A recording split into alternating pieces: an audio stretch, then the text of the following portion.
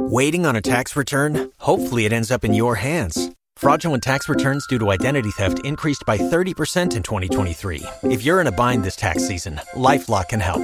Our U.S.-based restoration specialists are experts dedicated to helping solve your identity theft issues. And all LifeLock plans are backed by the $1 Million Protection Package. So we'll reimburse you up to the limits of your plan if you lose money due to identity theft. Help protect your information this tax season with LifeLock. Save up to 25% your first year at LifeLock.com/aware.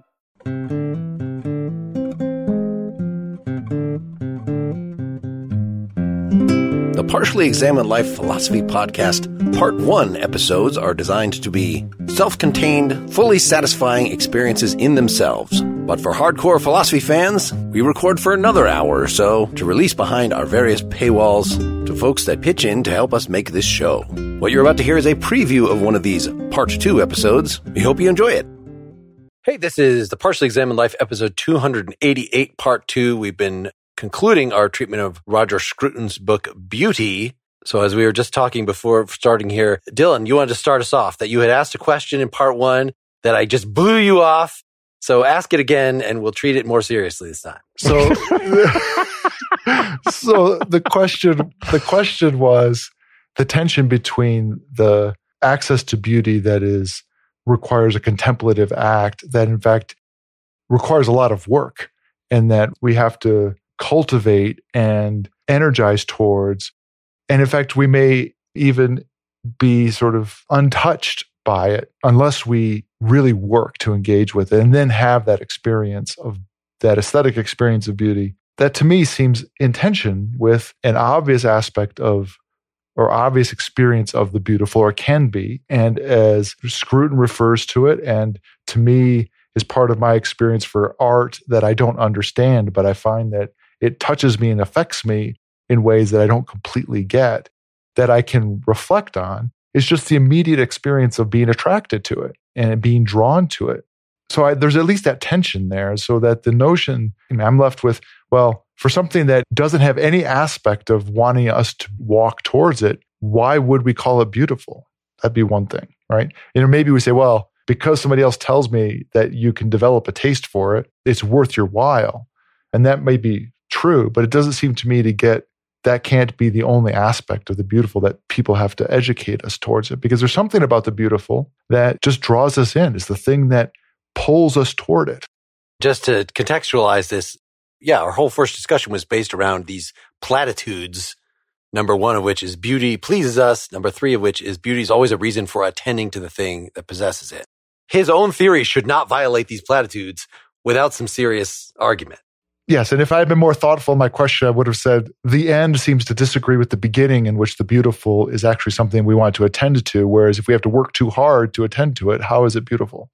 Let me try one analogy and one different way of approaching that question, Dylan. So the first is, consider the experience of you come across a black widow spider, but you don't really know what it is. You don't understand the significance. And you're like, oh, look at that little spider. And somebody who does comes over and grabs you and says, Jesus Christ, get away from that thing. Like, oh my God, that's two different subjective experiences informed by some kind of understanding or knowledge of the situation. And there's plenty of examples that we have where you may be like, oh, blah, blah, blah, blah, blah. And then somebody else is like, oh my God, I can't believe you did that or didn't, because you just didn't. Okay, so there's that. Beauty drawing you in versus, instead of thinking about working so hard for it, think of it in terms of cultural situatedness.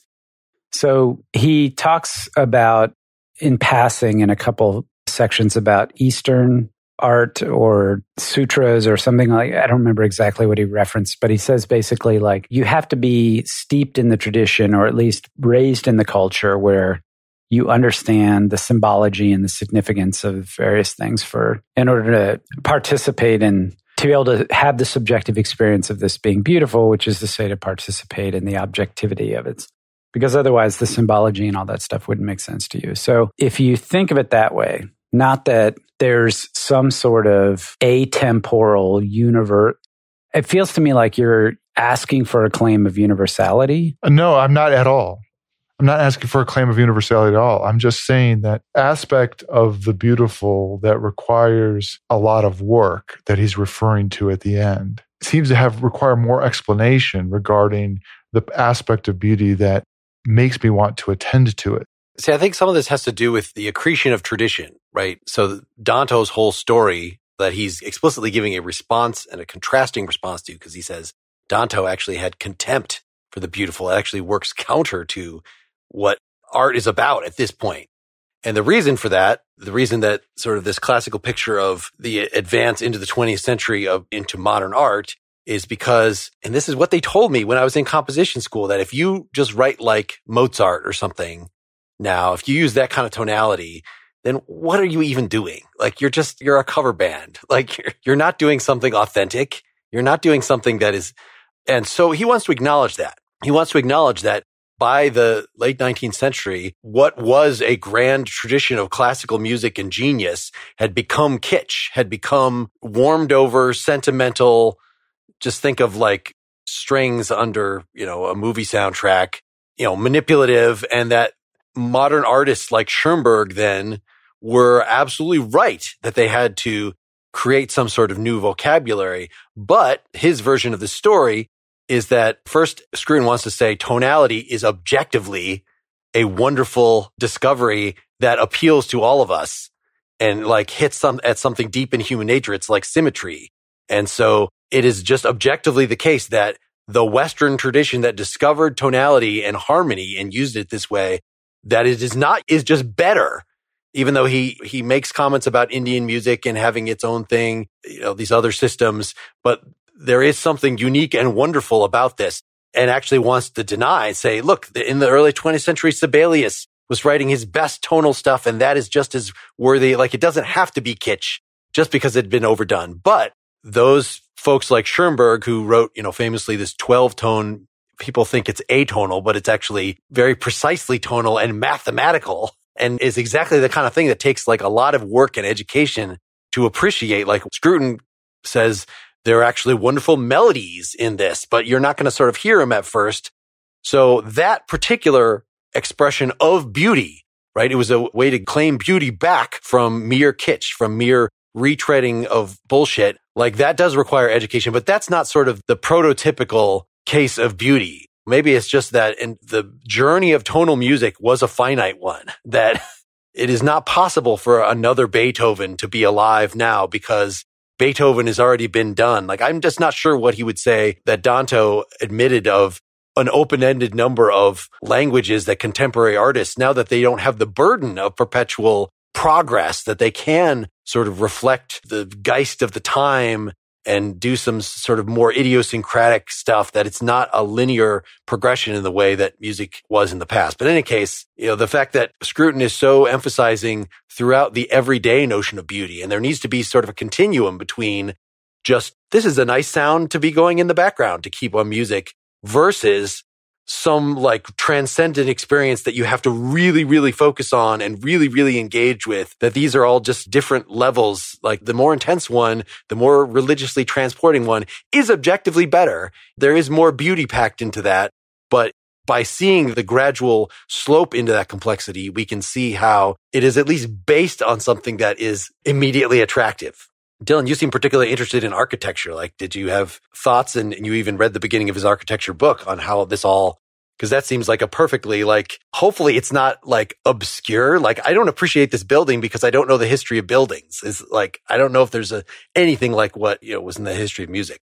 His architecture book, the beginning of it is something we could have just read along with this. And in fact, a lot of it maybe is sort of imbued in this book, because the beginning of it is making a claim about a philosophical understanding of aesthetics to apply to architecture. The part about architecture that I find interesting is the fittingness business and the aspect of beauty that corresponds to things fitting together well. And that attentiveness, the thing that draws us to those things as being an aesthetic character of them. And that's part of what's going on in architecture, and part of what's going on in things manifesting form and function at the same time. A beautiful manifestation of the functional need and that relationship. That's the part that I find really interesting about architecture. And I find my own experience is that for fine art, I have had the experience of just being sort of grabbed by something. I had this past weekend. I went to the George O'Keeffe Museum here in Santa Fe. And there's a whole bunch of them that I'm like, oh, those are nice, right?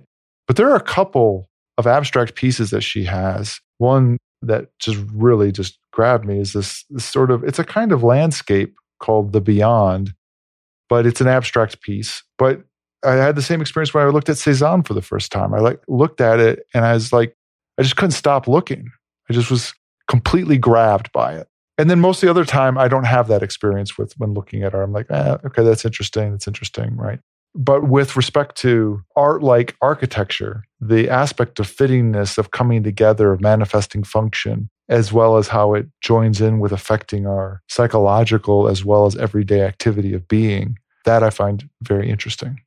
Talking about this, I hadn't really thought of explicitly of the form and function thing relating to human beauty, in the fact that in Britain, she's so fit. The fittingness, that's not what it means. But his insistence in here, a good chunk of what we read today is this whole thing about human beauty and how this relates to nudes in pictures and how we need to retain the aesthetic distance, right? It's just kind of restating that Kantian thing that if you actually just want to have sex with the painting, then that is irrelevant to its beauty. It might be that you do want to have sex with the person depicted in that, but I think the form versus function thing, like if you want to say that you can legitimately admire a knife because it is so well designed for cutting or any other kind of tool like that, then likewise, you should be able to admire a human being and say, that is really beautiful and I would totally do that. And that's sort of a function of beauty in that way, is to be attractive. He's completely against that, even though he seems to be okay with this not having a sharp distinction between form and function in architecture and other things. If that sounds like the kind of thing that you want to hear more about, then please go to partiallyexaminedlife.com/support. Thanks for listening.